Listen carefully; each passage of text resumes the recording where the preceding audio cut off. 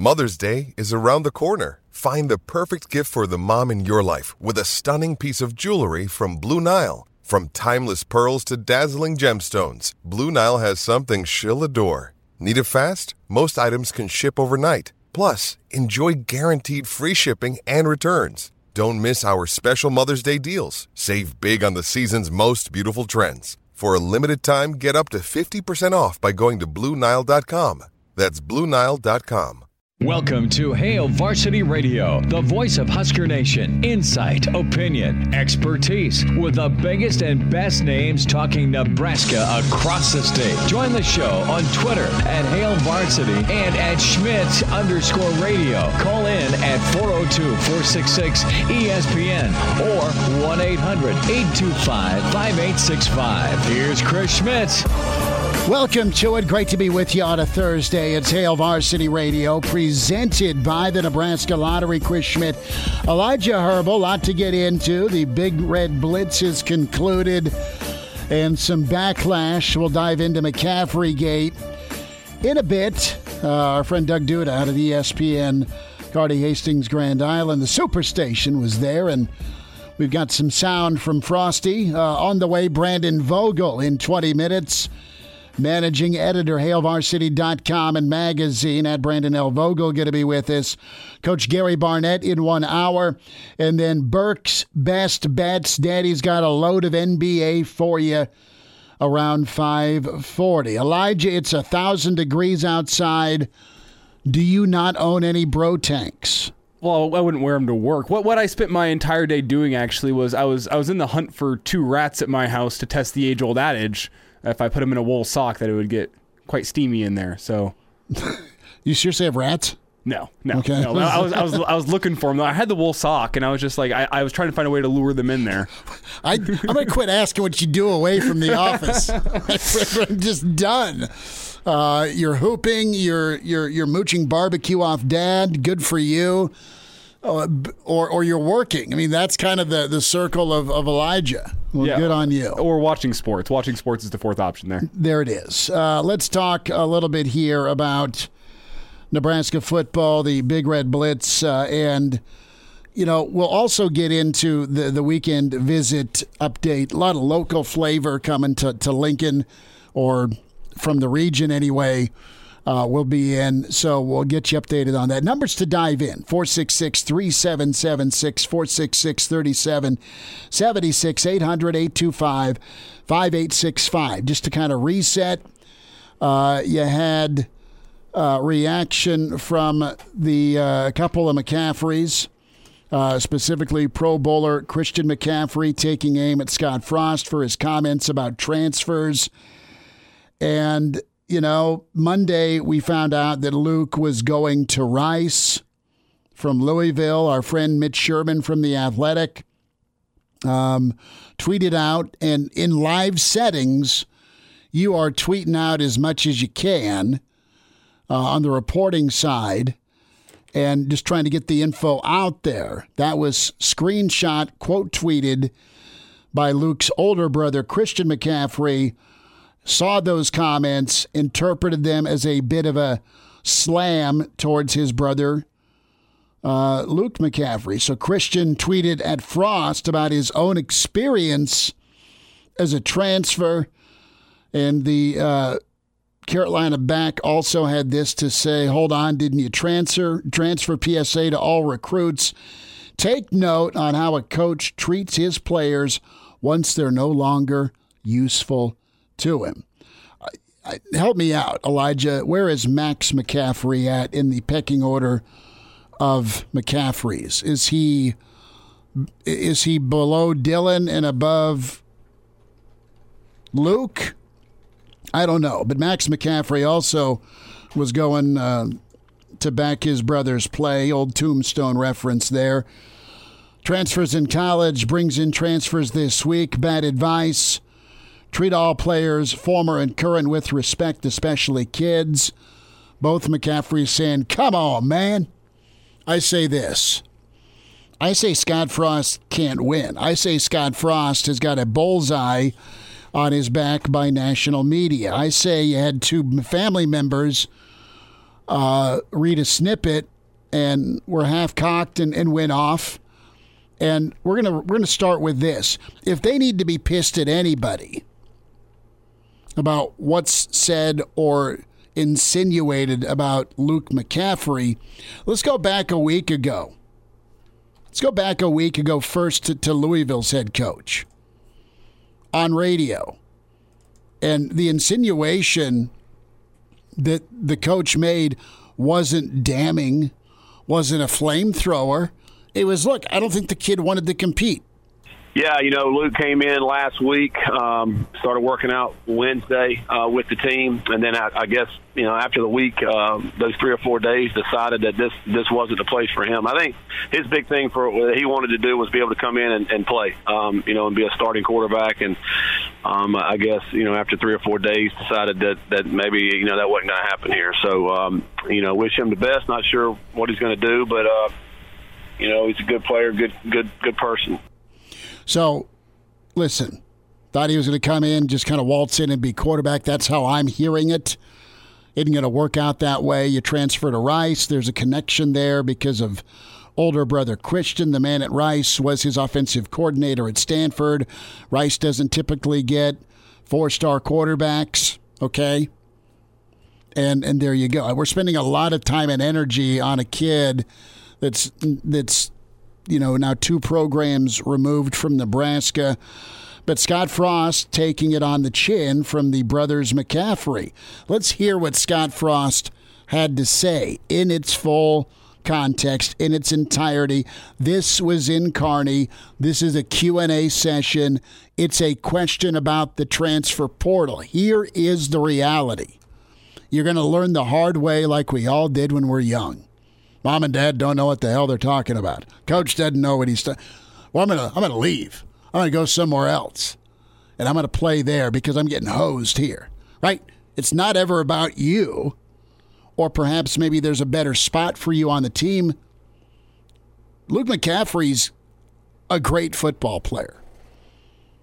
Luke McCaffrey's not a great quarterback. That's okay. That's absolutely okay. This is Scott Frost in Kearney, not hammering his former player at all. There's no question it's going to be risky to put your name in the portal. I'll tell you this, it's not supposed to happen, but the ones you really want that are in the portal, they already know where they're going before they put their name in the portal, which is tampering and illegal, but that's the way it's working. At one point, I think there was 1,100 kids in the portal. There's only 120-some Division I schools in the country. So there's going to be a lot of kids left without a seat, metaphorically, when the music stops. The other dangerous part is graduations rates go way, way down when you leave one school and go to another. Heck, we had one leave that's already left the next place he's going and headed to another place. And that's the biggest thing that's going to get hurt is if kids don't get their college education because they're transferring around trying to chase a little better situation from a football perspective, that affects their life. And I don't think the pendulum will swing back, though, because every kid that leaves any program thinks they're going straight to Nebraska or Alabama. And the reality is most of them aren't. We've had some leave that have wound up at places that, I guess the right way to say it is Nebraska's a way better place. It would have been a way better place for them. They end up in, my opinion, lesser places. But every kid thinks they're going to get the same interest or more than they got coming out of high school, and it just isn't true. So a lot of those kids are getting bad advice, bad leadership from other places, and buckle up, because this isn't the last time you're going to see all this stuff happen. It's just going to keep happening. So you could look at that response and hear that response from Coach Frost, and once you leave, do you go to a lesser place? I know Nebraska's 12-20. I know Nebraska is not ruling the Big Ten. Nebraska isn't Rice, all right? Nebraska and Louisville. Louisville's had a little more recency with the Lamar Jackson success a couple of coaches ago. So I don't know that Louisville, and I never thought I'd say this in my life, I don't think Louisville's a worse place than Nebraska, okay, when it comes to football, but they've been better than Nebraska the last 15 years. Well, I don't think you can contest the fact that Luke probably got some bad advice. He left a place he left a place with a firmly entrenched starter where he was set to be the starter once Adrian left. He was second in line. Unless somebody beat him out, he was set to be the next starter. And he transferred somewhere that also already had a starter in place, a 2-year starter who's going to be a 3-year starter. And you think you're going to be able to go overtake him? I mean, you left the exact same situation for a new situation or for the same situation on a different team. That's bad advice. Well, it's absolutely bad advice. And let's be a little bit more frank. Louisville's quarterback situation, way more stable than Nebraska's when we look at numbers and touchdown passes and, right? I mean, Adrian got pulled and you had your shot. The thing that rubs me wrong here about McCaffrey is going into the portal, not really, from what I've been told, committing to looking at quarterback and wide receiver in the spring, saying, you know what, I'll be back. And then transferring, staying on scholarship, on stipend, and then taking courses distance learning. And I know it was COVID, but you stayed on scholarship. You burnt that, and that could have been a walk-on's relief. Okay? You and your family, I'm going to be counting your money, sorry, don't need scholarship money. You don't need $1,500 stipend. You don't. So I don't like that. I don't like what happened at the last game of the year with Rutgers, where you're warming up 1 minute, you're in street clothes the next. Need an explanation for that. You were healthy enough to warm up. Don't know that there was an injury. You weren't going to start, so you just check out. And to be honest, too, and I know it's a different, more sensitive world, I got kind of a problem with Christian McCaffrey opting out when he was at Stanford. I know it wasn't the Rose Bowl like the previous year that you were playing in, but I just don't think that's very stand up to your teammates. Scott Frost said something about, okay, lesser program, that's reach. He's not wrong. I know you've recruited these kids, so it's your job to keep them here. That hasn't happened with the attrition. But a lot of kids haven't gone on to bigger, better programs. And you're going to learn the hard way. You leave due to tampering or whatever, and you may not have a spot. Somebody at Louisville lied to the McCaffreys about his opportunity, period, to get him away. And I hope he does well. I hope he kicks butt for Rice. I love talking to him and watching him play ball. You just got to wonder if you're Scott Frost, you've just got a vendetta against you. You got flogged like a baby seal by national media with the Big Ten a year ago because you wanted to play football. You're getting punched in the face for the whole Oklahoma scheduling thing 3 months ago. Is that 3 months ago? Whatever. It's a blur. And now you got the brothers McCaffrey coming after you because they think you're back in the old bus up over Luke. And you win more, you're okay. You're not winning. But you answered an honest question from a fan in the stands, a Q&A on the portal, and you just referenced what happened. You're not saying good, bad, or ugly. You're just saying it's going to be tough for a lot of kids because you've got a supply and demand problem. You've got 130 programs. You've got 1,100 kids or probably 1,200 kids in the portal, and you don't have that many spots per team. And if you're McCaffrey, good luck, God bless. I understand family backing family, but know the whole context here of the greater conversation before you come after Frost about transferring, and then get your facts straight on his transfer. That's the other last part of this that's a joke. Scott's the first to say, look, I don't want to be a hypocrite. I transferred. Well, he got the hell kicked out of him every day at practice, coming to a national championship team, and then, by the way, having to follow Tommy Frazier. And he also transferred because his coach left at Stanford. Yeah, Bill, you want to talk about some bad advice? hey, Scott, come to Stanford. I'll get you to the NFL as a quarterback. And then leave after 1 year. Yeah. Or 2 or whatever it was. Bill Walsh. God love Bill Walsh. Was phenomenal. But the offer of the NFL and being Joe Montana's quarterback won the recruiting day one day in Wood River. And then you transfer back, and then you got to – Scott Frost has always paid his dues. And that's a monster problem you have with – I'm going to get my old man chair out. I'm going to put on my white New Balance, and I'm going to sit in the yard and stay off my lawn. But that's what you got with kids today is the paying the dues part. It sucks, but it makes you better. I 1,000% believe that. And I think the last element to this, and we'll get to Brandon Vogel, is be careful. Be careful going after the famous families. And what I mean by that is there's just not a great history, to my mind, of coaches getting celebrity kids, be it player or entertainer. UCLA flirted with Snoop and P. Diddy's kid, didn't work out. Keyshawn Jr., the Nebraska saga. You've got the McCaffrey family. You've got the Warner family.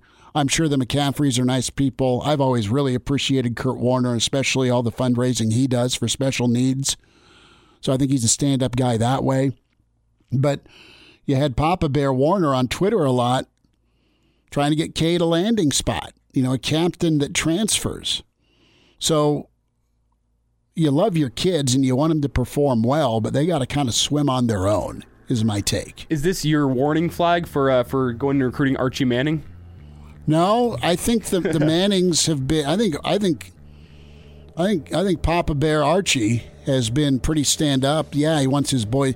They've been that good. Yeah, that new Manning looks like he's going to be the next face of college football. They've been that good. So Peyton and Eli started as freshmen because they were great, and proof is in their record in the NFL. Brandon Vogel's next.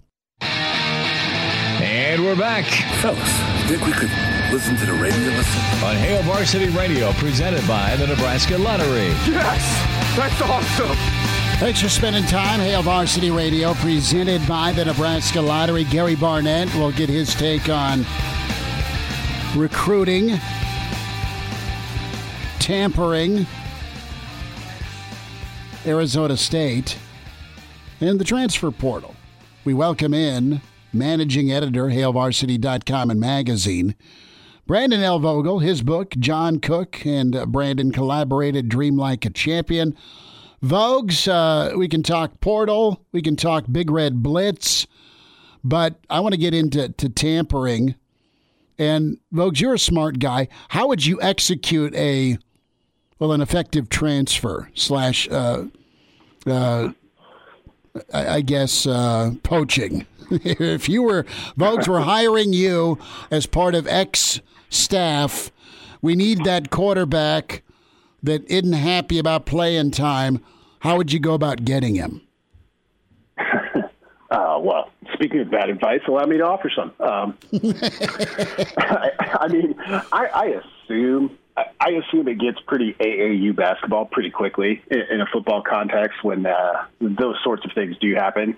I'm guessing most of this goes through a high school coach or, and depending on your location, it may not be the case so much with some of the Midwest schools, but certainly in the South, like the odds that, a player from Georgia or Florida, you're going to have a player who played on the same high school team, particularly if you recruited a high level with some of those powerhouse programs, that like there are ways you can make it known that you would be pretty interested in that player if they were thinking about jumping into the portal, not forcing anybody's hand, of course, just if that were something that player were considering.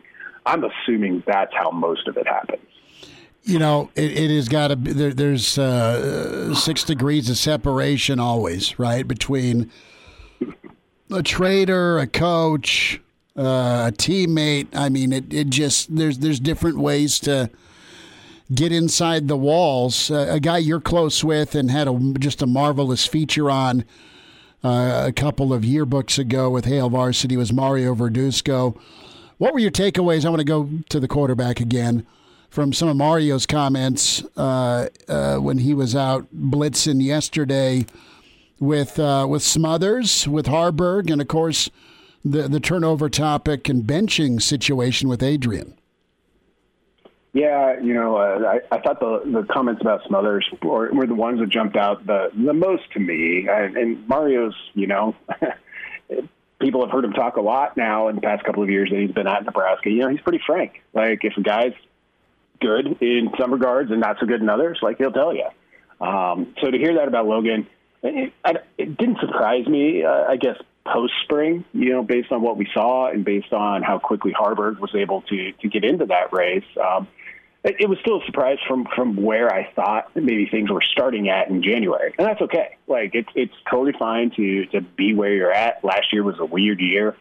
It was pretty clear that Logan wasn't going to play. Still made all those trips, which was valuable. But, we're going to be figuring out for years how to, and kind of unpeeling all of the impacts of 2020. And maybe this is one of them. So for Mario to say, like, hey, it was a slow start to spring for him, for the guy that almost by default became the backup until we got to see a little bit more of Harburg. It was just pretty frank and honest, which I guess is what we've come to expect from Mario. But still, to hear it and say, hey, here's where it was, but things picked up, was a pretty good side overall. Brandon Vogel's with us, HailVarsity.com and magazine, at Brandon L. Vogel on Twitter. Vogues, to the McCaffrey situation. And if you're Frost, are you getting beaten like a piñata unfairly nationally, or do you just have to even be more careful? I don't think you said anything wrong, but the part about lesser program, or I don't know what set off the McCaffreys, other than they jumped all over Scott's history of one transfer. What do you make of that? Yeah, it's one of those things that it's best avoided if you can do it. That said, as someone who doesn't put all of the time and sweat equity into recruiting, 25 guys a year to get them on campus, I mean, it's a grind to do that. And now in this era, to have some of those guys that you put all of that in, you put that sort of investment in, opt to go elsewhere. If I were a football coach, I'd be pretty salty about it as well. I still think you got to take care to make measured comments so it doesn't feel like, and again, this is totally open to interpretation. We saw both of them yesterday. But some people interpret that as coming back on the kid, and I think you got to really take pains to avoid that. But, we see it everywhere. Scott Satterfield at Louisville, when Luke transferred, did him no favors. He kind of painted him in the stereotypical, it's just a transfer kid again way, when for the amount of time that he was there, I don't think anyone involved had a good sense of where he fit in the quarterback race. When I don't know what happened there. I don't cover Louisville, but it just gives me pause and makes me think that, there was something else here. I don't know what it was, and maybe I never will, but it got painted as, he didn't want to compete for the job, so he's off again. Brandon Vogel's with us here on Hail Varsity Radio. And Brandon, for as much as Nebraska fans have been told that the Nebraska football team isn't relevant anymore, they sure seem to be pretty relevant in the national media every single offseason, at least for the past 3-4 offseasons. So is that telling you that this Nebraska football team is still relevant in the national media landscape? I mean, I think any of those programs, whether they're in a similar spot to Nebraska now or were, like Alabama was 25 years ago or so, they're always not far from people's minds. Now, a lot of the attention the past couple of off seasons has felt a little bit like Nebraska's a bit of a punching bag, and and they're not blaming for that either. They're very upfront with what they say and what they have said in the past, and if that's what you're going to do, some of that's going to come with it. It does feel a little bit like following the whole brouhaha with the Big Ten and restarting football and all of that. They're a popular program to pile on right now. which is a separate, I think, thing from their overall relevance. But for programs like that, I think they're always going to be. You would have to be down for a really long time. And I know for a lot of people it feels like Nebraska has. I think for that to totally go away.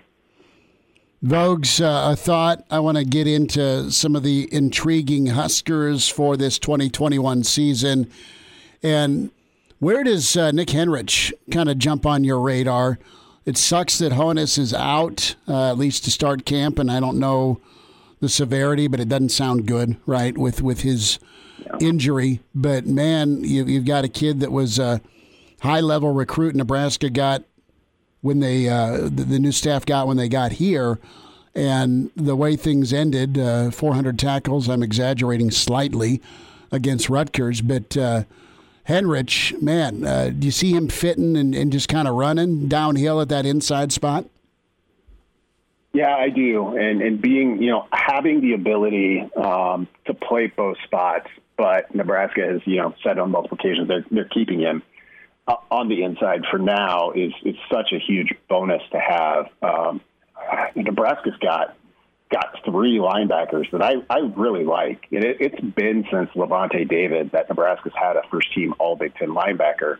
Now, it might be as tough a league in the country to earn that designation.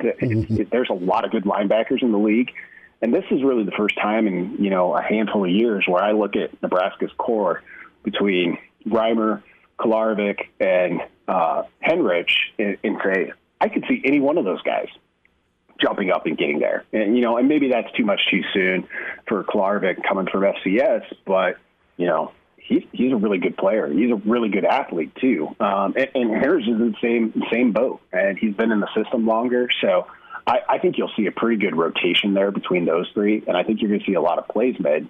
And it wouldn't surprise me at all if at the end of the year, Nick has kind of moved up the list from where he's been, just based on the amount he's been able to play so far. Yeah, while we're talking transfer portal, is this class of incoming transfers, talking Kolarevic, Samori Toure, who am I forgetting? Stepp. Oh, Marquis Stepp. Is this the best class of transfers? Don't forget Tariq. is this the best class of transfers that Scott Frost has gotten into Nebraska since he's been here, at least on paper? Yeah, I think so. I was talking with Derek Peterson about it today. The 4 guys you just listed all could potentially be starters. I think at least 2 of them you pretty much lock in Toure and probably Kolarevic. You can pencil them in, I think, pretty strongly that they're going to be in the starting lineup or very, very close to it game 1, and the other 2 are going to have a great shot to get there. So you look at that, the transfer portal for Nebraska to this point has been a little bit hit or miss, but, it was brand new on top of everything else being brand new in 2018. And I think most coaching staffs in the country are just finally getting kind of a grasp on it. So it would be, I think, on the right timeline for Nebraska to be making that push. Vogues, I need to know, and it could end up Vandy versus Tennessee. For the College World Series a week from Monday. A lot of baseball to be played, of course. But what's the difference from a fan base standpoint, knowing the region you're at and just not far from either fan base? What are we looking at here? Describe the Tennessee fan base and describe the Vandy fan base. About a minute. The Vandy fan base is some of the people who live in Nashville and all of the people who went to Vanderbilt, and the Tennessee fan base is everybody else. Okay. So that's kind of what you're looking at. And, and Vandy's kind of been a fixture. I know Tennessee's been to Omaha in the past on multiple occasions. It's a good baseball program, but this year for the Vols it didn't come out of nowhere, but I don't think they were one of the favorites to make the College World Series at the start of the year. So I expect you'll get some pretty good travel from folks in that bright orange. And the Vandy baseball fans are used to this, so they'll show up as well. White wine at a Vandy tailgate? Yeah, that's my sense. I've never been to a game there yet. I was there for the practice facility for when Nebraska was in the Music City Bowl. It's a nice practice facility. It looks like an SEC practice facility. So they got that going for them. But, yeah, it's a little more highfalutin as a ball fan, I'd say. So white wine versus Bud Heavy is what we're getting at. All right. Vogues, we'll check in Saturday, Bud. Thanks for the time, and give the little man a fist pound. Sounds good. Thanks a lot. All right, there he is, Brandon Vogel with us on Hail Varsity. 20 minutes away, the coach, Gary Barnett. Pride of Chicago, Danny Burke on the way next hour. It's Hail Varsity, presented by the Nebraska Lottery. Chime in 402-466-ESPN or email the show, Chris@HailVarsity.com. Just try me. Try me. Back to Hail Varsity Radio. Good stuff from Brandon Vogel. Just heard from Mike Eckler, outside linebacker, special teams guru for Tennessee. I don't think he's going to be making it back for Tennessee baseball in Omaha. They have camps going on. So that's saddening. But we are adopting T-Mac. This is incredible news. It's got an update from Jaybird Erickson. Juniors basketball team actually won today. They beat East in its summer league 47-41. It's way too many points for oh God. I need to know if that's just the first half. That's just the first half. Wow. Someone needs to teach these kids how to play some defense. Defense is optional in summer league. That's how they play. But what I need to know is how many of the 10 team fouls Junior committed. Okay, that is the game. It is a win. Oh, okay. Yeah. I was going to say 47-41 at the half would be incredible. We even got the points. Line was minus 4, 4.5. You know, it's 1-800 bets off time if you're betting on Junior's summer league team. Now, well, what kind of basketball dad are you? Is it a successful stat line for Juniors, like 5 points, 5 fouls, 6 rebounds? Is that what you're looking for? I am an absentee father and a piece of crap right before Father's Day because I have work, so I've not gotten to watch him play hoops. So that's on me, but I've got watchful eyes there, and I'm thankful. I'm supportive of him. I mean, he shook Mama down for some new Kyries. It's got to be the shoes. That's why they won today. You know what? He was going to buy from Uncle Mark the Kobe Grinches. Ooh. And I'm like, no. You're not dropping that kind of coin. By the way, you're broke, allegedly. So how are you going to fund this? Let's talk cheating. Let's talk Arizona State. You pay to win the game. Is that the new motto at Arizona State? I do like Herm. Man, I remember working for Coach Brown and his show, and he had Herm Edwards on, and Herm's the best.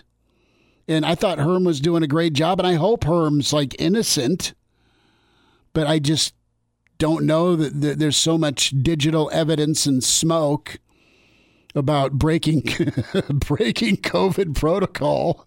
Yeah, let's come see each other in the office at 9. Oh, about that visit. You know you're in deep bleep if Skippy Neuheisel's going after you. Let me just say it this way. If true. Okay, because I've not seen any of these photos. I've not seen, but we're told that they exist. If true, Herm and his staff will get what they deserve. If you cheat, you should be admonished for cheating. That's just the way it is. We'll wait and see if there's a defense. But if not, if it is as it's being reported, then they'll get what they deserve. And I think I speak for all the coaches that are abiding by the rules when I say that. Okay, do we have more from Skippy, from Rick Neuheisel, Slick Rick, Wonder Boy? A lot of nicknames for this guy, a lot of jobs. Great bank account, attorney, plays acoustic guitar near a fireplace in Boulder. One time led his team out through the student section with Tongan war drums banging away as they get rocked by 24. But yeah, Rick Neuheisel does a good job on ESPN College Playbook. For Arizona State and their fans, it's a tremendous blow because there was real, tangible excitement in the Valley of the Sun, they were excited about Jaden Daniels. They were excited about the direction of the program. This, to me, is tragic if this was allowed to take place, given the outward excitement for the program. I can tell you this is going to be really damaging to the psychology of the Arizona sports fan who is looking forward to watching Arizona State football back on this kind of stage, as it looked like it was headed towards. Two things. One, my only experience with Arizona State, the 96 Arizona State-Nebraska game. Many of you know how that went. That is up there with some of the worst treatment, pouring beer all over us. I just opened my mouth and got a free beer. But they're the ones we ran into were punks. That was not a good day for Nebraska. Rick Neuheisel, per the Bleacher Report, extremely controversial and tumultuous coaching career since being hired at Colorado in 1995. After choosing to leave Colorado in 1999, Colorado investigated by the NCAA for 53 recruiting violations. 51 occurred while Skippy was head coach. Improper visits.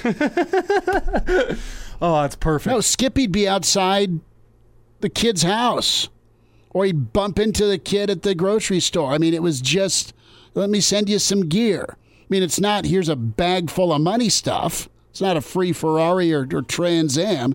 I don't think anyone ever got a Ferrari in college football. So then he jumps to Washington. He improperly visited 5 Husky recruits. The NCAA finished their investigation on Colorado, put that program on 2 years probation. Neuheisel also not allowed to do any off-campus recruiting for 7 months. And then he bet on basketball. He won the office pool for $5,000. Washington was fed up with his crap. They fired him. Wrongful termination. Skippy got $4.7 million in settlement from the Huskies. That Huskies team, the only team to beat the vaunted 2000 predecessor to the 2001 Miami Hurricanes. Slick Rick always knew how to walk into a really good program. Colorado was top 5, top 10 good in 95 and in 96. Parlayed that into Washington, got to a Rose Bowl, finished in the top 10, got an extension. Then he was at UCLA for a while. He's done the whole Pac-12, and it ain't spring break. So, wow. You know it's bad at Arizona State if Rick Neuheisel is shaking his finger, putting his guitar down, and saying, man, you get what you deserve. And did you see the old tweet that was dug up from Herm Edwards when he got hired at Arizona State? It was, and I quote, "Integrity is the sum of every right decision and every honest word. It is built slowly over a lifetime, difficult to build but easy to tear down. Trying to live a life of integrity isn't always easy, but it is always right."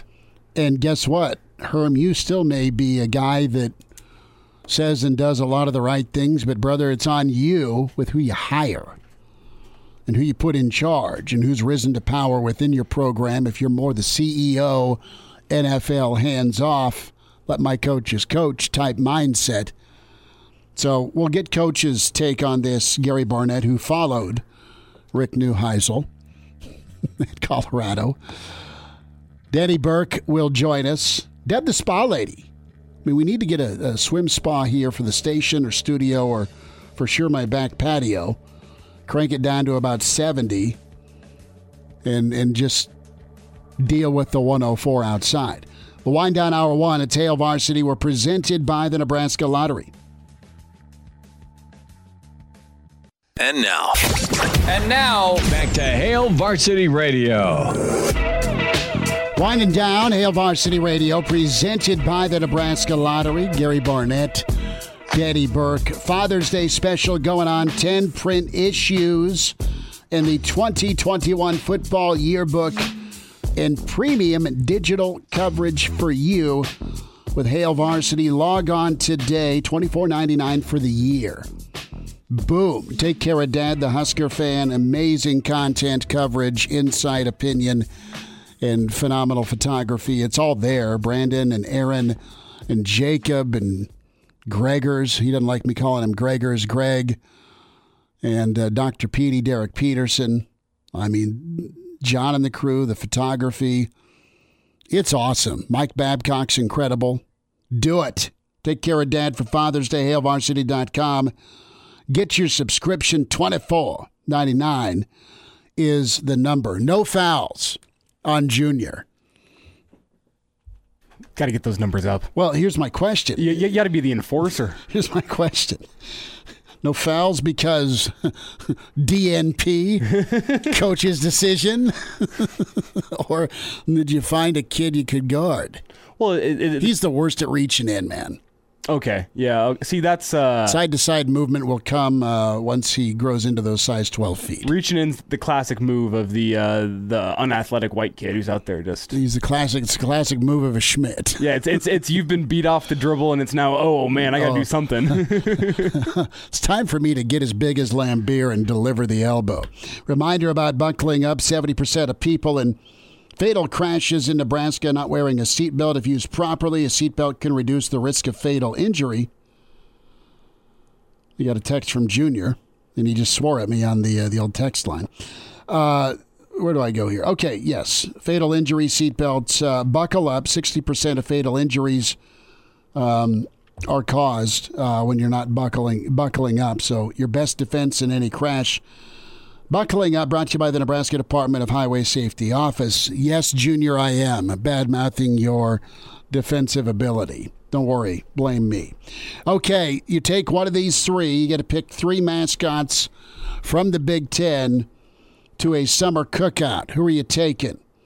Brutus the Buckeye, Bucky Badger, who cares? Goldie Gopher, Herbie, Herky the Hawk, Nittany Lion, Purdue Pete, Scarlet Knight, you've got Willie the Wildcat, you've got the Turtle, and you've got Sparty. I'd take Purdue Pete just to see if we can burn his face off. I was gonna say, I was concerned because I was gonna say I'd stay as far away from Purdue Pete as I can. It scares me.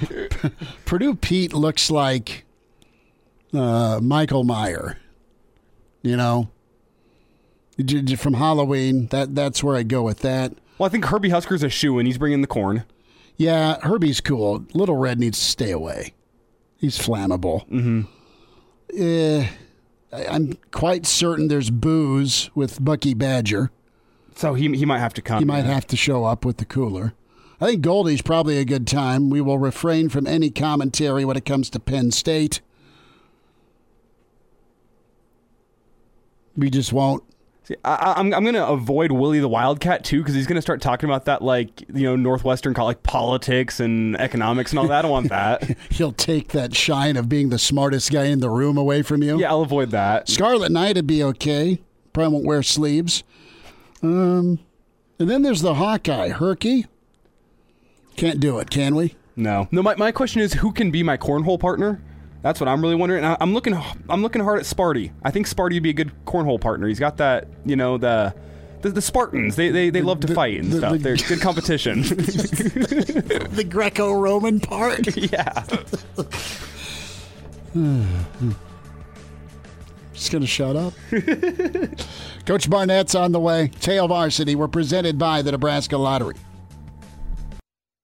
Welcome to Hail Varsity Radio, the voice of Husker Nation. Insight, opinion, expertise, with the biggest and best names talking Nebraska across the state. Join the show on Twitter at Hail Varsity and at Schmitz_radio. Call in at 402-466-ESPN or 1-800-825-5865. Here's Chris Schmitz.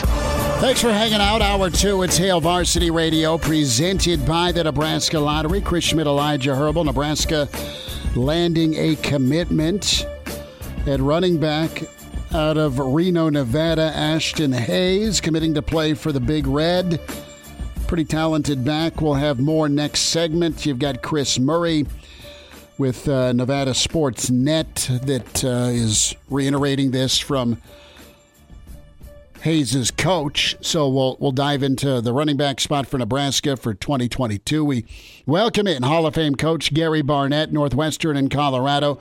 Coach, we're nearing Father's Day. How you doing? Doing well, Chris. Getting healthy. Man, it's nice and hot like it is in Lincoln. It's hot here. It's summer. That's what it is. So. What's the Boulder temp today?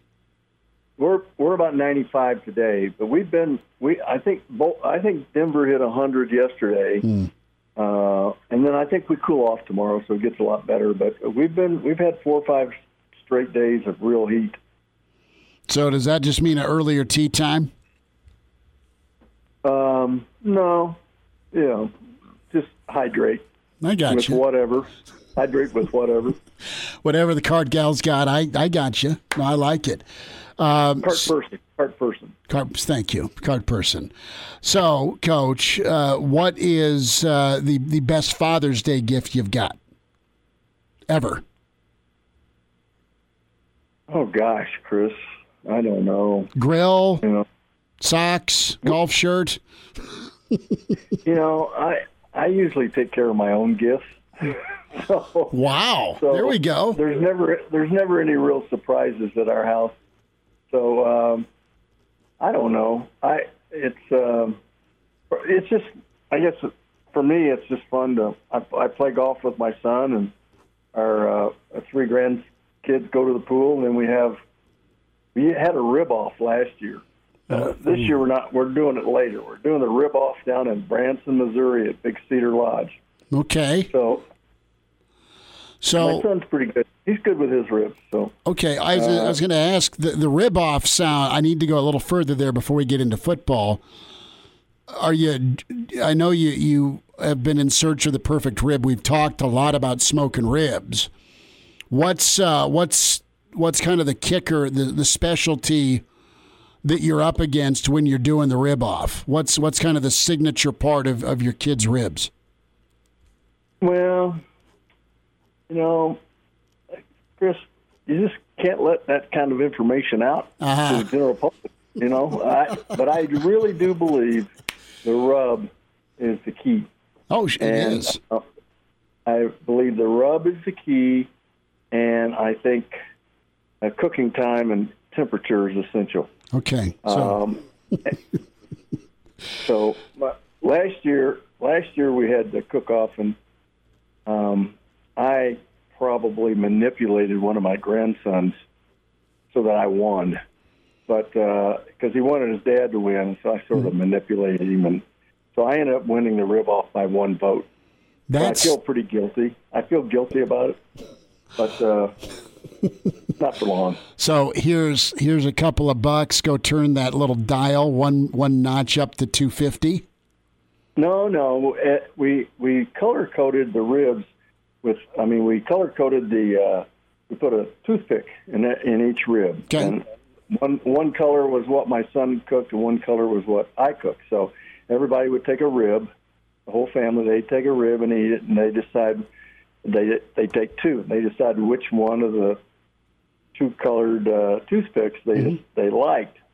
And so my son wanted his dad to win so bad. My grandson wanted his dad to win so bad. And I sort of tricked him into thinking that one was the other. So he voted, and he ended up voting for me. He thought he was voting for his dad. So it would have been, I think it was a tie at that point in time. So he broke the tie. There we go. No overtime. I love it. Well, we have stricter rules this year, so I can't converse with the judges. That's pretty good.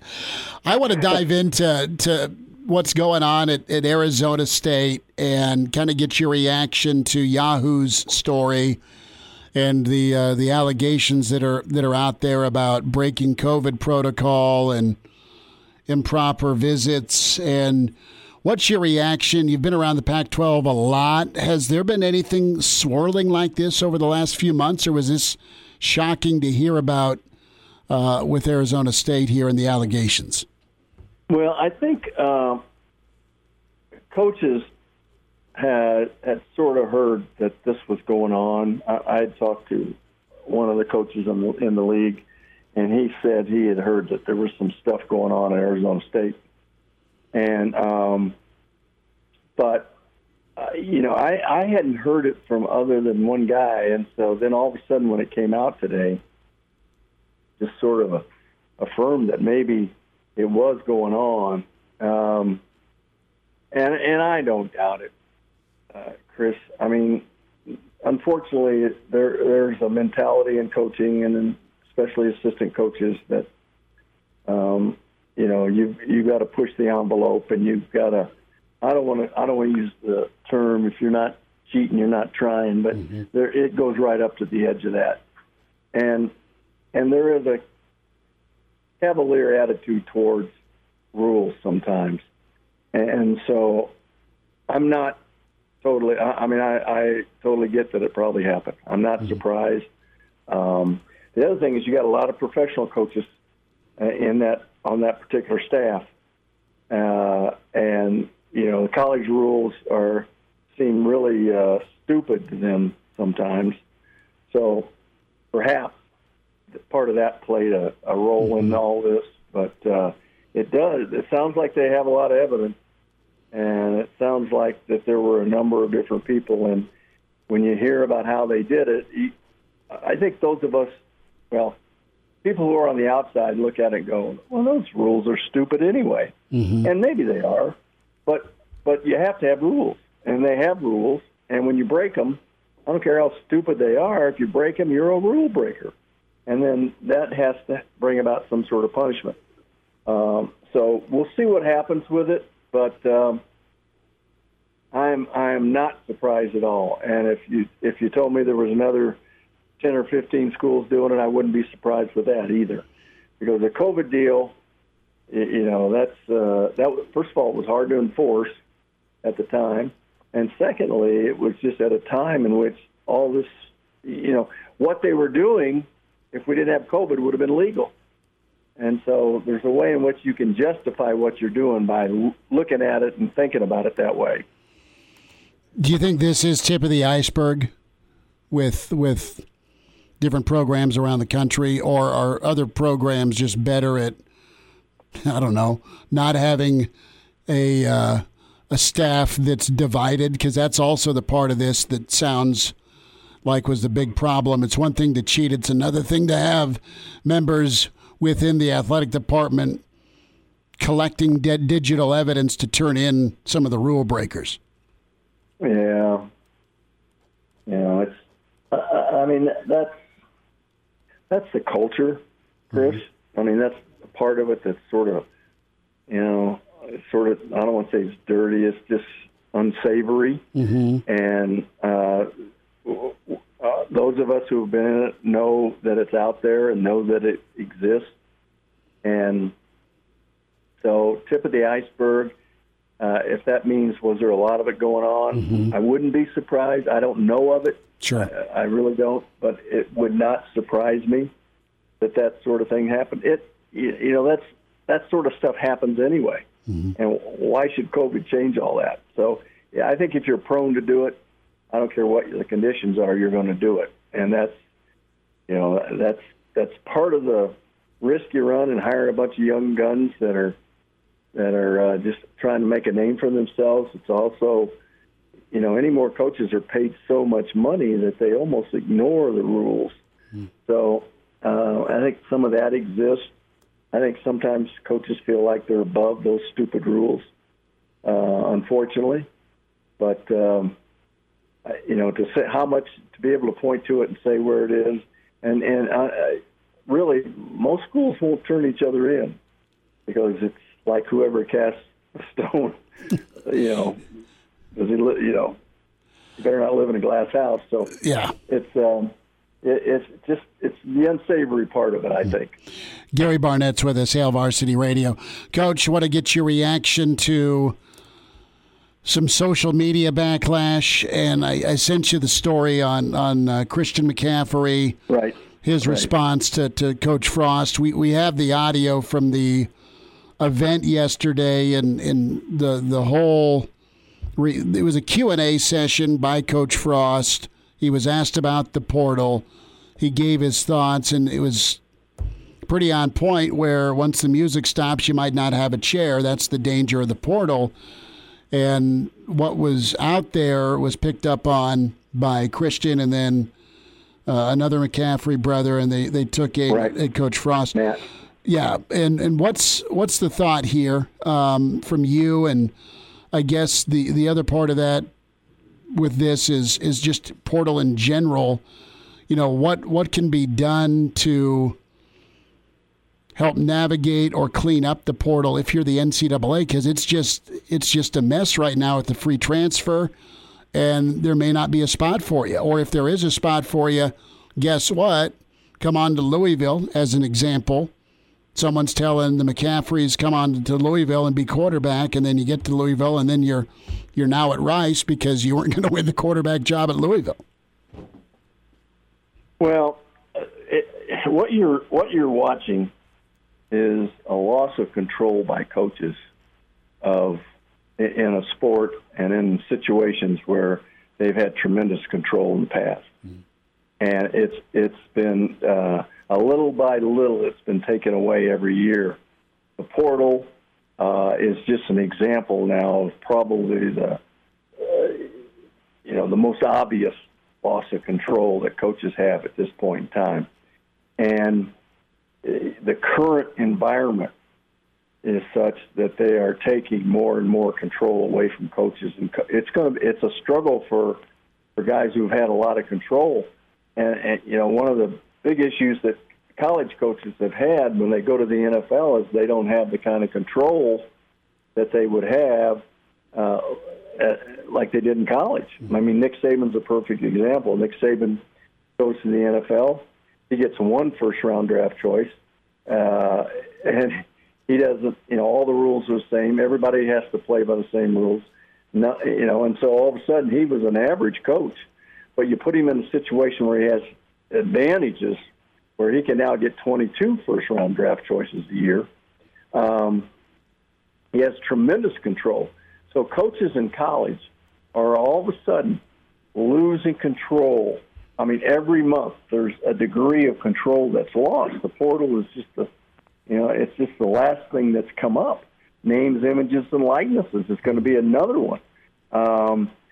Sponsorship, all that sort of stuff just ekes away at coaches' control. And so now you're in every environment that you're in, every college environment is a little bit different. And so if you lose that control, then players are doing what they want, and they're getting advice, and players, I mean, I don't know if I want to agree or disagree with Scott in what he says, but I think some of what he says is absolutely true. But it's not that they're getting bad advice. It's just that it's who you choose to listen to. And they chose to listen. Those guys chose to listen to somebody. It influenced their decision. I mean, all of life comes down to who you choose to listen to. So, but that's what you're seeing. You're seeing a loss of control by college football coaches. Coach, I've got a couple of minutes left, and I don't know the McCaffreys at all, okay? I don't know the Warners at all. I just know that both daddies were great in what they did. And I wonder, did you shy away from recruiting famous kids, or did it even come up? Did you have an opportunity to do that?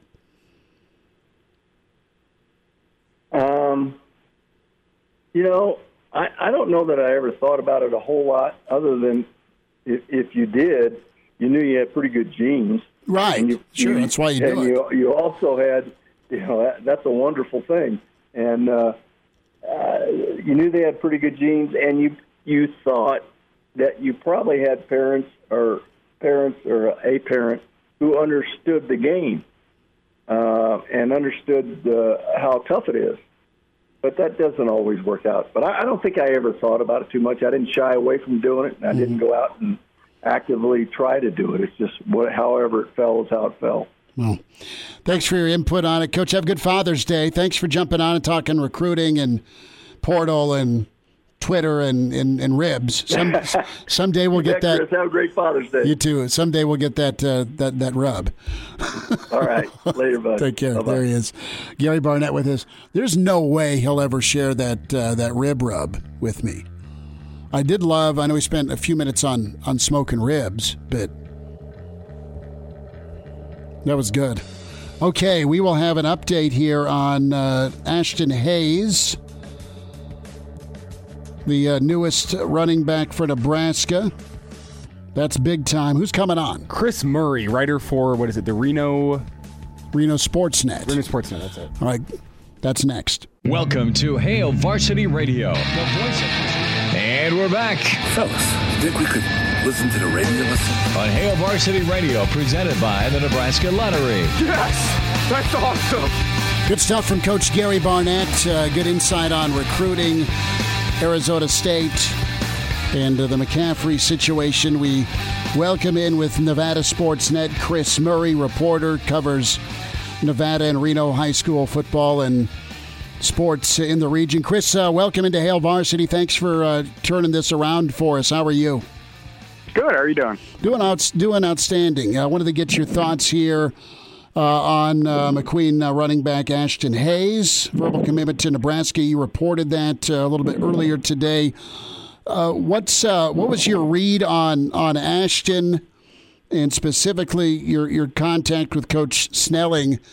Did this develop quicker than you thought, or did you feel like, based on what you were hearing, that you thought Nebraska might be the front runner? Yeah, I think it did develop a little bit quicker. I think Nebraska was pretty upfront with him that they wanted to take one running back in this class, and he was the second of their top running backs to take an official visit. So, if you wait in a situation like that, maybe you don't have a spot at Nebraska. So I think that probably pushed him into a little bit of a quicker trigger than maybe he had imagined. But he went there and he had a lot of fun and he enjoyed it and felt like it was a good fit. His first official visit was to Cal. And the interesting thing about Cal is their top recruiter of Ashton is a guy named Angus McClure. Angus McClure was Nevada's assistant coach for 2 years, their associate head coach. So, he had recruited Ashton for quite a bit. They had been in the same area.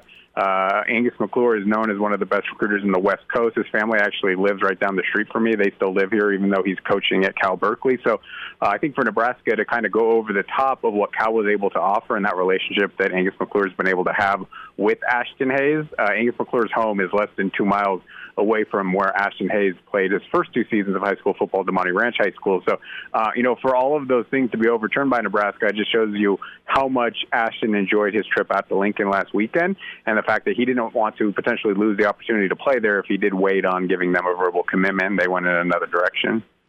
Chris Murray is with us from Nevada Sportsnet. We're talking about Ashton Hayes committing to Nebraska, running back out of the Reno region.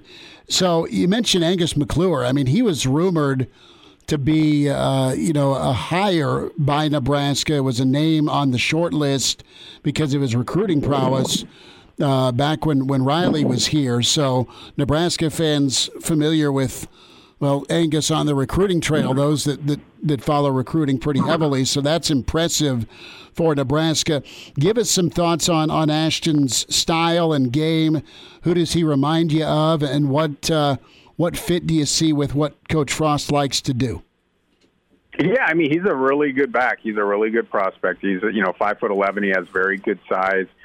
He's exceptionally fast. He's going to run faster than a 4.5 40. So he's got the speed power combination. This is a guy who's been a 4-year varsity player. He did transfer halfway through his high school career, but he's uncommon for this area. Not to say that Northern Nevada doesn't get recruited all that much. You look at this 2022 class, they've got 5 kids who have offers, 3 of them from Power 5 schools. One of Ashton's teammates at McQueen, Robbie Snelling, the son of Jim Snelling as head coach, is a kid who's a top 100 MLB prospect and also a kid who's been offered by a ton of top 25 football schools. So, he goes against good competition, but it's not the level of competition you're going to see in California or Texas. So I think that makes him stand out quite a bit more. There's not a lot that he can't do on the field. You go back to his sophomore season at Demonte Ranch. This is a kid ran for almost 2,500 yards and 30 touchdowns in 13 games as a sophomore. I remember doing a story on him as a freshman, and he talked about how much he puts into his nutrition to be the best athlete that he can be. This is a 14-year-old kid back back then. So, he's been kind of training to get to this point all of his life. And you look at northern Nevada, the Reno area, there's only been a couple of kids who have been running backs who have even gotten to the FBS level. There's a kid named Peyton Dixon who was a year before Ashton who went to Fresno State. But before that, you got to go back to like the 1990s. So this is pretty rare for this area, but Ashton kind of stood out from the beginning just because of his athleticism and that height going with the speed combination. Yeah, and you mentioned this speed, but as I'm watching his huddle highlights, one of the things that stands out to me is there's a lot of bigger guys that actually seem to bounce off him as he runs. Is it sneaky power, or is it just actual power he has when running the ball? Because it's not just the speed for Ashton Hayes. No, yeah, I think it's actual power. He's a very strong runner. It's not often that the first guy is going to take him down. He had an adjustment last year going to a new school out there at McQueen, and it was obviously a shortened season. They only had 5 games the entire year because of COVID. But, he started the season really slowly, and I think people were kind of questioning what was going on. Obviously, they knew he was still a talent, but, his first 2 games, he didn't hit 100 yards, and this is a guy who was, averaging 175 the year before as a sophomore. But he really ended the season strong, 122 yards in Game 3, 146 yards in Game 4, and then 223 yards and 4 touchdowns in his last game. But there was a game against Spanish Springs, which is one of the better teams in this area. It was basically a win the game or lose the game kind of play at the goal line, and Ashton was running around the right end, and he got met before he got to the end zone, but he eventually dove and got into the end zone, with less than a minute to play. He's got that additional power, that additional burst, and I think from an athletic standpoint, obviously he's going to go up to a power conference going into the Big Ten. That's a different story than if he had stayed home and played for the Mountain West. I think athletically he's not going to have any trouble getting up to that level and fitting in perfectly fine. I mean, there's another kid who he played with at the Monty Ranch, Cade McNamara, who is going to be Michigan's starting quarterback this year. So, while there are not a ton of high-level guys that come out of this area, DeMonty Ranch, where he started his career, is a high-level program that has sent big names up to the Big Ten before. Chris Murray's with us. A couple more minutes. We're talking Nebraska's new verbal commit for 2022. Ashton Hayes, NevadaSportsNet.com is where you find Chris Murray. Nice profile and story to check out on Ashton Hayes.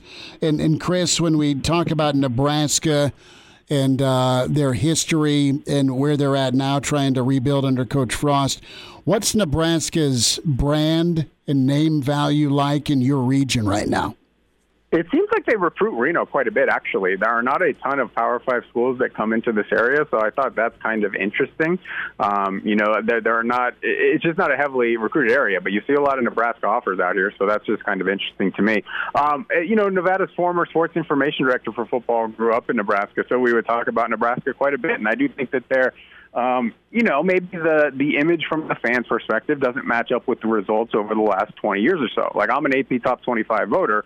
I've been doing that for a decade, so I follow all of these teams as closely as possible. And obviously Nebraska has a great heritage of football, but it's not been very often in recent years where I put Nebraska in my top 25. So, I think Scott Frost inherited a difficult position where fans were expecting an immediate turnaround after he goes 13-0 in 2 years at UCF. In that second year, they're in a New Year's Six Bowl, and it hasn't been that quick ascension. I think Scott Frost, as a voter myself, I think you got to be patient with this guy. He's a good football coach, and it's the results haven't been there the first 3 years, but it takes time to build programs against power competition. I mean, that's a lesson you can look at from Nevada. I know Nebraska is not going to model anything after Nevada, but Nevada's head coach Jay Norvell was an offensive coordinator at Nebraska during his assistant career, and it's taken him a couple of years to get it up and running. The first 3 years weren't pretty, and then last year Nevada goes 7-2. They're a fringe top 25 team. This year they've got potentially a first-round quarterback. They've got NFL players all over their roster. Wouldn't be a surprise if they get to potentially a New Year's Six Bowl kind of thing out of the group of 5. So, I think you just got to give Scott Frost some time. I think he's a very good recruiter. I think he knows what he's doing, and there's certainly going to be pressure on him, though. I mean, you can't not go to a bowl game 4 straight years, and Nebraska fans are going to be happy with what you're doing. Chris Murray's with us here on Hail Varsity Radio, works for Nevada Sportsnet out in Reno, and we're talking Ashton Hayes, the newest commit for Nebraska football. What kind of impact do you think that is he the type of guy that is going to need a couple years to develop physically? I mean, you were talking about how much work he puts into his nutrition and his athletic program. So do you think from a body standpoint, he's pretty close to college ready, or does he need a couple years? No, I think he's pretty close. I think it's just the level of competition and the speed. If he was coming out of Southern California, Texas, Florida, going against Division I guys game in and game out, I think it would be a much easier transition than what he's experienced here in Northern Nevada. So, is he going to step in as a true freshman to give you 1,000 yards? Like, I wouldn't put those expectations on him, but I think he's a guy who certainly loves the game, and he's certainly going to put in the work. And he has been on the traveling circuit, been against other great competition in some of these camps. But yeah, it's a big jump from Northern Nevada high school football to go into the Big Ten. Not to say that he can't make it. Like I said, Cade McNamara stepped in there last year and he took Joe Milton's job. And that was a kid who was in his second year out of the same exact program that Ashton was coming out of when he started his high school career. So, he could be a guy who day one starts for your program, depending on the depth chart. But, I would think that it would take, a couple of years just to adjust to what he's going to be facing up at the Big Ten level. His role in Nebraska is to be that speed back. And last thought here, Chris, from your interactions with either Ashton or his coach, was the connection pretty strong? Obviously, he committed, but just what type of relationship and kind of payoff connection-wise did he hit on with Coach Lubick and Held? Because those were his two lead recruiters, and I know Coach Frost was pretty impressive with him as well. Yeah, if you told me going into this, where would he have landed, I probably would have said Cal or Stanford. We went over the Cal stuff just in terms of Angus McClure and the relationship they've been able to build. But, Stanford was kind of thought of as one of kind of the dream schools, the schools that you're waiting for that offer to get. So for Nebraska to go over the top, to make him go so far away from home, we're in Reno, about 3.5 hours away from Cal and Stanford. So Mom and Dad could get out there, and it would just be a little bit easier, far enough away from home that you feel comfortable and you're doing your own thing, but close enough if you need to go home. It's a quick drive. So, yeah, I think Nebraska went in here and stole somebody who maybe on paper entering the recruiting cycle, you thought maybe he would be a little bit more of a long shot because of some of the other offers and some of the geography. So, yeah, you have to give kudos to his lead recruiters for stepping in there and getting him to give a verbal commitment so early in the process, not wait until he gets a little bit more developed during this senior season and see if, maybe he can upgrade to, more SEC schools or things of that nature. So I think it's a really nice add. He's a great kid. He's a hard worker. He obviously has the athletic ability, and he's got to go in there and give you the best that he has. He's not going to get trouble off the field. Chris, thanks for the profile on Ashton Hayes. Chris Murray, NevadaSportsNet.com, giving us the rundown on Nebraska's newest verbal for 2022. That's Ashton Hayes out of Reno, talented back. Chris, take care. We'll be in touch. Thanks for a few minutes with us. Yeah, no problem. You guys have a good day. You too. There he is. That's Chris Murray, NevadaSportsNet.com. The first to break the news here on Ashton Hayes. Running back, 5'11", sub 4.5, and got to be the lightning part of that Husker backfield. And it sounds like that Nebraska wants one back for 2022. So Hayes is the guy. I wonder where Williams is at, because he's the kid out of Georgia they're looking at as well. Yeah, I mean, and this is not a sub 4.5 guess. He was timed electronically at a Nike camp as a sub 4.5. The quote from Ashton Hayes to Parker Gabriel was that Coach Frost told me to talk to him in a couple days after the visit last week, and then Coach Held and Coach Tuioti called me today and said, "Are you ready to get this thing done?" And he said, "Mail me the papers." Nice. So he's in for Nebraska. Burke's Best Bets on the way with Hail Varsity. He's in his 30s, but sounds like he was born with a stogie in one hand and a brew in the other. Now, say my name. It's Schmitty on Hail Varsity Radio. I got the body of a taut, preteen Swedish boy. Right, to Chicago time. Daddy Burke with us. Burke's Best Bets, Hail Varsity Radio. Rush Hour is Daddy's show on the VSiN Sports Network and iHeartMedia at Daddy Burke 5's, where you find him on Twitter. Pride of Chicago, what's up, man? How you doing? I'm doing good, Schmitty. It's getting tougher here with some of these basketball bets. It hasn't been the smoothest of weeks, considering I had a bet on the Sixers to win the series, and then, this team's incredibly frustrating. Blowing a 27-point lead, it's almost impressive. I can't even be mad. you start seeing that get up to 27, nearing 30, and you start going the other way, is what you're telling me? Yeah, no kidding. I mean, it's just incredible. I mean, this team you think is finally taking a turn, and at home in a game they virtually have to win, and to have that big of a lead and blow it, it's honestly just impressive, and I can't even say I'm surprised because the Sixers tend to do this, not to this degree, but they just find a way to outdo themselves every post. Simmons is an insane athlete, but is not a threat whatsoever with his jumper. He's blindfolded at the free throw line. I mean, they're a mess. Embiid's playing hurt and trying to do what he can, but he'll eventually get fatigued, and here comes Atlanta.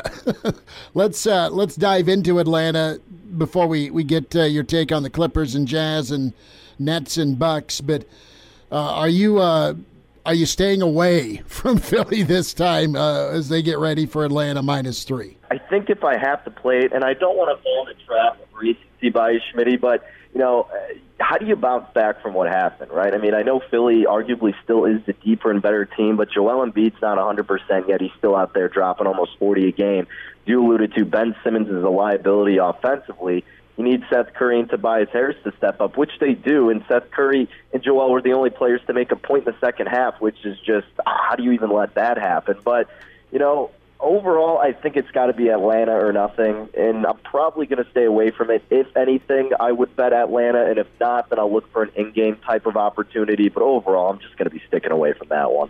Yeah, I don't blame you, and I am sorry that Philly has done that to you. Your future's on them. How were you with the Jazz and Clippers? No Kawhi, no problem. That shocked the heck out of me. Everything was saying Utah's got this, and that wasn't the case. You got to give the props to Paul George, right? And, a couple buddies and I were talking about it and saying, look, if he can get them even close in this game, like even if they lost that game by a few points or so, that's still respectable as hell because, without Kawhi Leonard, everybody wrote them off, including myself. And in terms of the Jazz, their offense was so slow, and Donovan Mitchell obviously isn't 100%, and he struggled for the first time really in that last game. So tip of the cap to Paul George. Well done. Finally living up to the hype you were supposed to be bringing these past couple of seasons. So you got to think the Clippers get the job done in the next game. In terms of that next game, what I actually ended up betting was the total. So looking at it, it opened about 218.5. Now it's up to about 219, 219.5, depending on where you shop. I played over 219. It's gone over it in all 5 games thus far. And if you look at what these teams have done this postseason, the Jazz defensively are allowing 120 points per 100 possessions. That's compared to 107.5 during the regular season. Huge difference. Defensively for the Clippers, they're allowing about 4 points more per 100 possessions, 116 compared to 112. And then I could get in deeper, but basically the offense is up for each respective team as well. So they're averaging a lot more, and they're giving up a lot more, and you've seen higher scoring between these two teams. They love to chuck it up from beyond the arc. And I'm going with the fact that the trend's probably going to continue and that it opened up relatively lower. It's moving toward the over, so I jumped on it sooner rather than later and went over 219 for the Jazz and the Clippers. Kind of looking at the box score, I mean, with PG going for 37 and an efficient 37, even though he was not great from 3, great on the glass. I've always liked Reggie Jackson's game, just seeing him at Oklahoma City before he hit the free agent market. And then with Marcus Morris, I mean, he's been in the league for a million years out of Kansas. He was monstrous. I mean, you had 4 out of your 5 guys get double digits for you in the starting lineup, not much from your bench. But, hey, I couldn't have predicted that successfully. And really, LA did a wow in Salt Lake. Now, just be careful, right? Are they going to fall right when they've got momentum? Because now you got to do it again without Kawhi. And that's the thing, like, to rely on him to do that on back-to-back games seems like a tough task, but you mentioned Reggie Jackson, who's been a stud this postseason, and Marcus Morris, I mean, it's funny because that dude just refuses to pass the ball. I feel like he takes every single opportunity he has and chucks it up, albeit, the past 2 games he's done fairly well, but if you look at what was it, game 1 or game 2, where he's taken the last shot, it's like, okay, know your role out there, buddy, but, obviously he's, licking his chops at the opportunity of Kawhi being out so he can get more opportunities. And if he does what he did in the last game, then good for him. Keep shooting, because that's going to be the way that the Clippers can win this series. And again, it all comes down to how much can you trust Donovan Mitchell and his health. If he's going to be raining from beyond the arc like we've seen him do, if he can take it to the rack consistently, then I think the Jazz can still win. But their defense just isn't as good as what we've been accustomed to it being. And even though Rudy Gobert is Defensive Player of the Year, the Clippers' big men aren't scoring. That's the thing. So it's not like he's going to be out on Paul George, Reggie Jackson, Marcus Morris. He's doing other responsibilities. So at the end of the day, I think you have to give the edge to the Clippers here. And as tough as it is to bet them, because right when you think they're going to do it, they're inevitably going to disappoint. So that's why I'm only betting the over right now. But if I am leaning with who's going to come out on top, I think it's got to be L.A. Daddy Burke with us, Pride of Chicago, Burke's Best Bets. Daddy with VSiN Sports Network, rush hour 6 to 7 Central on several affiliates and the iHeartMedia outlet. Brooklyn and KD, kind of his signature game of his career. He's won before. This time he had to go Sherpa and carried everybody, went off, incredible. Did they close it out tonight against Milwaukee? Man, this one is so tough, Schmitty, because you would think that the Bucks would bounce back here. But at the same time, I was talking to a guy, Adam Stanko, on our show, and first of all, shout out to him. He correctly predicted what was going to happen in the Hawks and Sixers game, like down to a T. It was uncanny. And in this game, he said he likes Brooklyn here because if you think about it, that was another spot where you saw the team like Milwaukee up double-digit points against this incredibly banged-up, beaten-down Brooklyn Nets team. They blow that lead. Then you're getting Giannis having criticism for not defending KD. So that's a lot mentally and physically to overcome in this spot. I know the line is moving their way. It seems like it would make sense for them to win. But I'm not going to be surprised regardless of what happens. Now, if James Harden can actually contribute and get into, say about 15 points or so, I think the Nets win this game. But if he's going to do the same thing he did in the last matchup, you can't rely on Jeff Green to be the second highest scorer, right? I mean, KD can do only so much, and to do it again would be a tough task for him to complete. It's not that it would surprise me, but, that's so much on his shoulders. And the play that I'm doing instead, it does revolve around Giannis, actually, because his points, rebounds, and assists, that's an area you can bet. And it's at 52.5, all those combined. And I went under because he's been held under that in all 5 games this series, all 9 games this postseason. And, even because of what happened, now that he's getting a lot of criticism, what if he's focused more so on Durant? And you look at a category where he would thrive, and that would be snagging boards as he's hanging down low. If he's going to be matched up against Kevin Durant, Durant's going to pull him out to mid-range, beyond the arc. That's where a majority of KD shots come from. So he won't be getting as many boards, which also helps stuff the stat sheet and get over it. So I think going under on Giannis is a good move, 52.5 with points, rebounds, and assists combined. I know he's dominating, racking up the points, but he's not doing too well with assists. He's probably going to get a double-double, but I don't think it's going to be enough to eclipse the 52.5. Daddy, good stuff. We'll talk next week. Thanks, brother. You bet, Schmitty. Take care. Miss us? Come here, brother. Give me a hug. Bring it in for the real thing. We're on call for you. Catch the podcast at HailVarsity.com, the ESPN Lincoln app, or download them on iTunes. Saddle up, partner. Back to Hail Varsity Radio. One final time, Hail Varsity Radio, presented by the Nebraska Lottery. Good stuff from Chris Murray from NevadaSports.com. And Nebraska's newest running back commit, Ashton Hayes, Brandon Vogel, Gary Barnett with us. The woman in Lincoln, and quite frankly, the state of Nebraska, to cool you off, is Deb the Spa Lady. Home Innovation Spas, 20th and Highway 2. Spasonline.com, also off Industrial Road in Omaha. Deb, what do you have the swim spa turned down to right now? Oh, wow. Yeah, we've got it turned down as low as we can get it, so that it does cool off. Because sometimes you just have to put the garden hose in there and put some cold water in, or even a bag of ice. I've even had to do that to cool things down. So it is extremely hot out there today, and it's nice that you can do those things. You can adjust it because not that long ago it was extremely cold.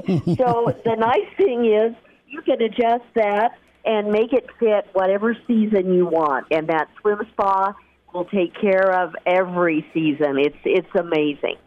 The perfect temp is what you're telling me you can offer no matter the weather in this wonderful state.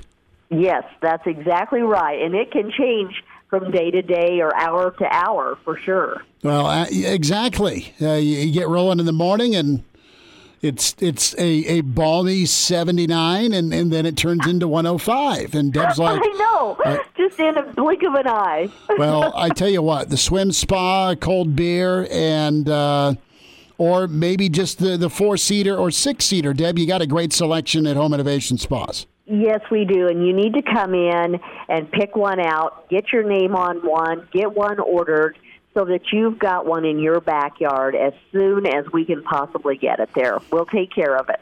20th and Highway 2 in Lincoln's where you can find Deb the Spa Lady, off Industrial Road in Omaha, Home Innovation Spas, spasonline.com. Deb, what are the hours? When can folks swing by and see you, check out that swim spa, or check out the showroom? 10 to 6 Monday through Friday, 10 to 4 on Saturday, or go to our website. That is spasonline.com. A hot tub, a cold tub, or a just right tub? How's that? I like it. Just like the 3 bears. There we go. Okay. She said bears, not beers. Okay. Right, I did. Deb, you take care, and thanks for spending time with us. Okay, bye-bye. There she is, Deb the Spa Lady. Go get that swim spa. Get that cold tub going. Loaded show today. Plenty covered. And we really didn't dive into, like, attendance. We were going to dive into the attendance of the Big Red Blitz because it wasn't quite invite only, but it wasn't bursting at the seams like 2018. 3 reasons. A, coverage is coverage, right? There's coverage everywhere. B, it was 102 about everywhere in the middle of the day. C, they haven't been winning. Do we have we're out of time. But Frost made me laugh with his comment to Evan Bland about the Charlie Daniels Band. Used to be selling out arenas. Yes. Used to be selling out arenas. Devin went down to Georgia. And then you're playing county fairs. Now, Nebraska needs to start winning ball games. A guy like Ashton Hayes is going to help him do that. Elijah, Willie J. tomorrow. I got juniors baseball. Be good. Enjoy. Talk to you Saturday with Hail Varsity.